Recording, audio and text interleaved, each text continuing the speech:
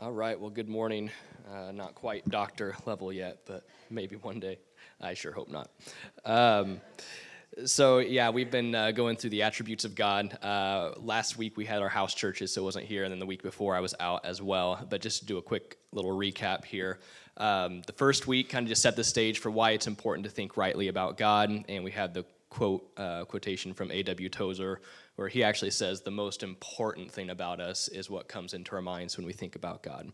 And so just to clarify there, the point he's making is that is it something that we do? Is it a pilgrimage to Mecca? Is it praying, right? Is it spending time 3 hours a day in the Bible? He's saying, no, it's not about what we do. The most important thing really that we can do is think rightly about who God actually is and know the one true living God. That's the point that Tozer is making. So that was week one, and then the next week we looked at the attribute that God is incomparable, or you could say incomparable. You'd be wrong if you said it that way, but if you want to, that's fine. Incomparable, or there is no one to compare God with, is what we looked at. And we looked at the story of Moses and the burning bush. And God reveals himself to Moses, and Moses says, when I go to Egypt, what do I tell the people? Who are you? What's your name? And God says, tell them that I am has sent you. And then he says, tell them that Yahweh has sent you, which means he is. So he is who he is.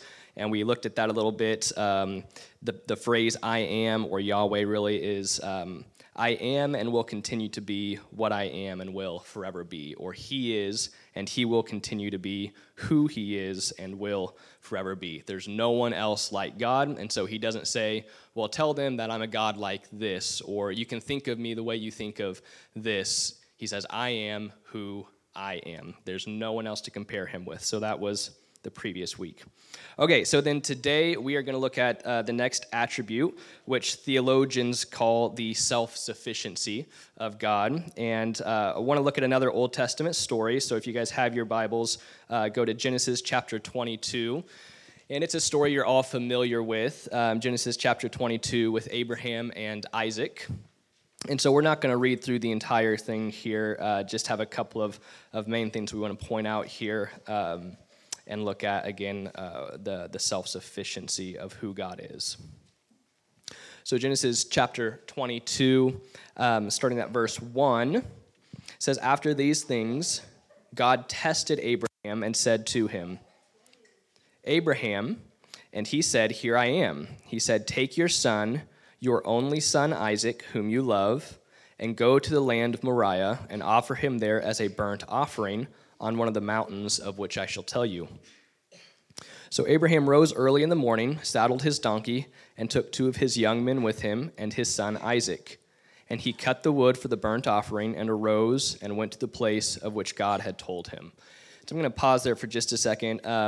It's really interesting that Abraham just goes with this. And we, of course, in the year 2020, we know the story, right? We know where this is all leading up to. We know that Isaac is not actually going to be sacrificed. We know this is a picture of Jesus, and so we know where this is going, but Abraham didn't know that at that point. We don't know exactly what all Abraham knew or what revelation God had given him, but it is interesting that he kind of just goes with this. Okay, I'm going to go sacrifice my son. I'm going to just take him up on a mountain, and I'm going to kill him.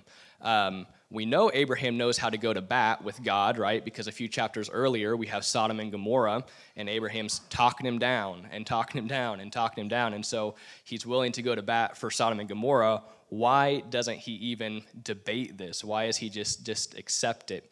And so we know, of course, from the New Testament, Abraham concluded that God was able to raise Isaac from the dead, which means that Abraham thought he was literally going to have to kill his son that day, and he's still just going with this, doesn't try to talk God out of it. And so I was listening to a podcast recently, and they pointed out that they believe one of the reasons there's no argument here like there was with the story of Sodom and Gomorrah is that Abraham grew up in a culture where child sacrifice was very normal. It was very much a part of that culture, very much a part of probably he had left Haran, and probably in that culture, in that area, child sacrifice was probably a normal thing. It's something the gods requested, right? Gods have needs, and they need appeasement, appeasement, and the gods need us to appease them. And one of the ways that people appease the gods throughout human history is by offering their own children up as sacrifices. So for Abraham, this may not have been super weird at this point as he's still developing in his knowledge of who God is. So verse 7, Isaac said to his father Abraham, "My father," and he said, "Here I am, my son." He said, "Behold the fire and the wood, but where is the lamb for a burnt offering?" Verse 8, Abraham said, "God will provide for himself the lamb for a burnt offering, my son." So they went both of them together. When they came to the place of which God had told him, Abraham built the altar there and laid the wood in order and bound Isaac his son, laid him on the altar on top of the wood. Abraham reached out his hand and took the knife to slaughter his son. But the angel of the Lord called to him from heaven and said, "Abraham, Abraham." And he said, "Here I am." He said, "Do not lay your hand on the boy or do anything to him, for now I know that you fear God, seeing you have not withheld your son, your only son, from me." And Abraham lifted up his eyes and looked, and behold, behind him was a ram caught in a thicket by his horns. And Abraham went and took the ram and offered it up as a burnt offering instead of his son. Verse 14, so Abraham called the name of that place, "The Lord will provide." As it is said to this day, "On the mount of the Lord it shall be provided." And so again, what theologians call self-sufficient, I think we could draw from this passage is that God is our provider. It's the same idea. God is the provider. He is the one who provides for the needs, and it's not the other way around. While all of the other gods demand and again need appeasement, and they have needs that we as people have to fulfill in those gods, God, the living God, is the opposite, and he provides for our needs, and that is who he is. So while other gods demand that we offer our sons as sacrifices, God, the living God, is the one who gave his own son as the sacrifice. He himself provides. A quote here on what it means that God is self-sufficient, or he is the provider. He possesses within himself every quality, ability, and supernatural command with never-ending measure. Every attribute or mighty and wonderful power is his endlessly. God wants for nothing and lacks nothing. He is complete. So I've got just three kind of quick application points for us here for the self-sufficiency of God. That God is self-sufficient means, number one, God is in need of nothing. As A.W. Tozer says, need is a creature word, and it cannot speak of the Creator. Everything else in the universe that is living is a creature. God is the Creator. Creatures have needs. We have needs of other creatures to fill our needs, and we have need of the Creator, of course, to fill our needs. God, being the Creator, has no needs. He does not need us. He did not create us because he needed us. To stay alive, every created thing needs some other created thing, and all created things need God.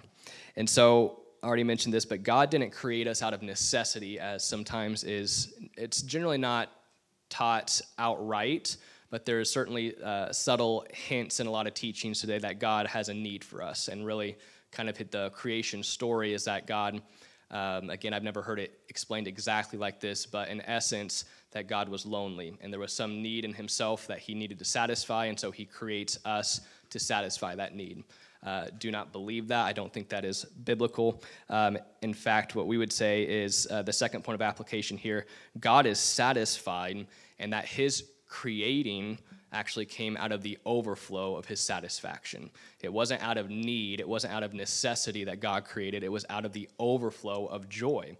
And this will take us at some point deeper into the Trinity, the Father, the Son, and the Spirit, but God is satisfied in who he is, and there's a relational thing happening with the Trinity that has led to an overflow of joy. And so again, I believe that biblically, God created not out of necessity, but out of the overflow of joy and satisfaction. And so we have a couple of verses here. You make known to me the path of life. In your presence there is fullness of joy. At your right hand are pleasures forevermore. God is never gloomy. He's never in a state of depression or constant anger, right? And so we see these things come from God. We see his anger manifested. We see wrath, but we know that God is satisfied. In his presence, there is fullness of joy. God is not kind of wondering how this is all going to pan out, right? He's not concerned. He's not worried about the rulers and authorities. We know, of course, in Psalm 2, it says that God sits in the heavens and he laughs at men and the schemes of man. So God is satisfied. John 15:11, these things I have spoken to you, that my joy may be in you and that your joy may be full. And there are a lot of other verses we could give that point to the fullness of satisfaction and joy that exists in God. And then the third thing here, so again, God is in need of nothing, God is satisfied. And then thirdly is just the simple fact that God provides. He provides. Abraham called the name of that place, the Lord, or Yahweh will provide. As it is said to this day, on the mount of Yahweh it shall be provided. So sometimes I struggle with these attributes as far as what's the application here. Some of them, the application's a lot more clear. Others, it's a little bit harder. We talked about that, I think, the last week or whenever that was, that regardless of whether or not we see the immediate application, it's good for us to dwell on these things, to meditate on these things, to recognize who God is, and to protect us, again, from straying into false doctrine and false teaching. With this today, I'm encouraged, even as I'm up here talking, remembering that I don't have to provide for myself. I have a lot of needs. I have a lot of, it's a crazy season for my wife and I, and my goodness, there's just a lot happening, and even trying to get time to prepare for this can be stressful and frustrating, but he provides. He's the provider, and as long as I'm staying in that place today, God is my provision. I don't need to be in tomorrow, worrying about tomorrow, right? I don't need to be trying to figure out how can Shem provide for tomorrow, how can Shem take care of what's coming up this week at work, because I can trust God himself will provide. That's who he is. And the second thing that I take from this that's really, really good is just to remember that there's no need that he has where he's looking to me to fulfill that. He is fully satisfied. I am happy to partner with him in the work that he's accomplishing throughout the earth, but there's no need. I don't have to do this pilgrimage to Mecca or go to a particular temple or pray this many hours a day. There's no demand placed on my life where I have to satisfy something in God. He is fully satisfied. And my motivation to live, to do, to work, to act comes from the overflow of Christ in me. Not Shem trying to please Christ, but it's done. It's finished. He provided. He gave the final work. He gives the final word. So thank you, Lord. Thank you for the truth that you are self-sufficient. You are our provider. You need nothing, God. There's nothing too hard for you. There's nothing too difficult. There's nothing you don't understand. And yet you partner with us to accomplish things. Lord, you have power to move and do whatever it is you want, and yet you choose to accomplish things through our prayers and through our working here. So we thank you, God, for the opportunity. Thank you for the blessing that it is to get to be with you. And we just pray. I pray in Jesus' name for protection over your body, that we would think rightly about you, think accurately about what it means that you are God and that you are self-sufficient. Pray these things in Jesus' name. Amen. Amen.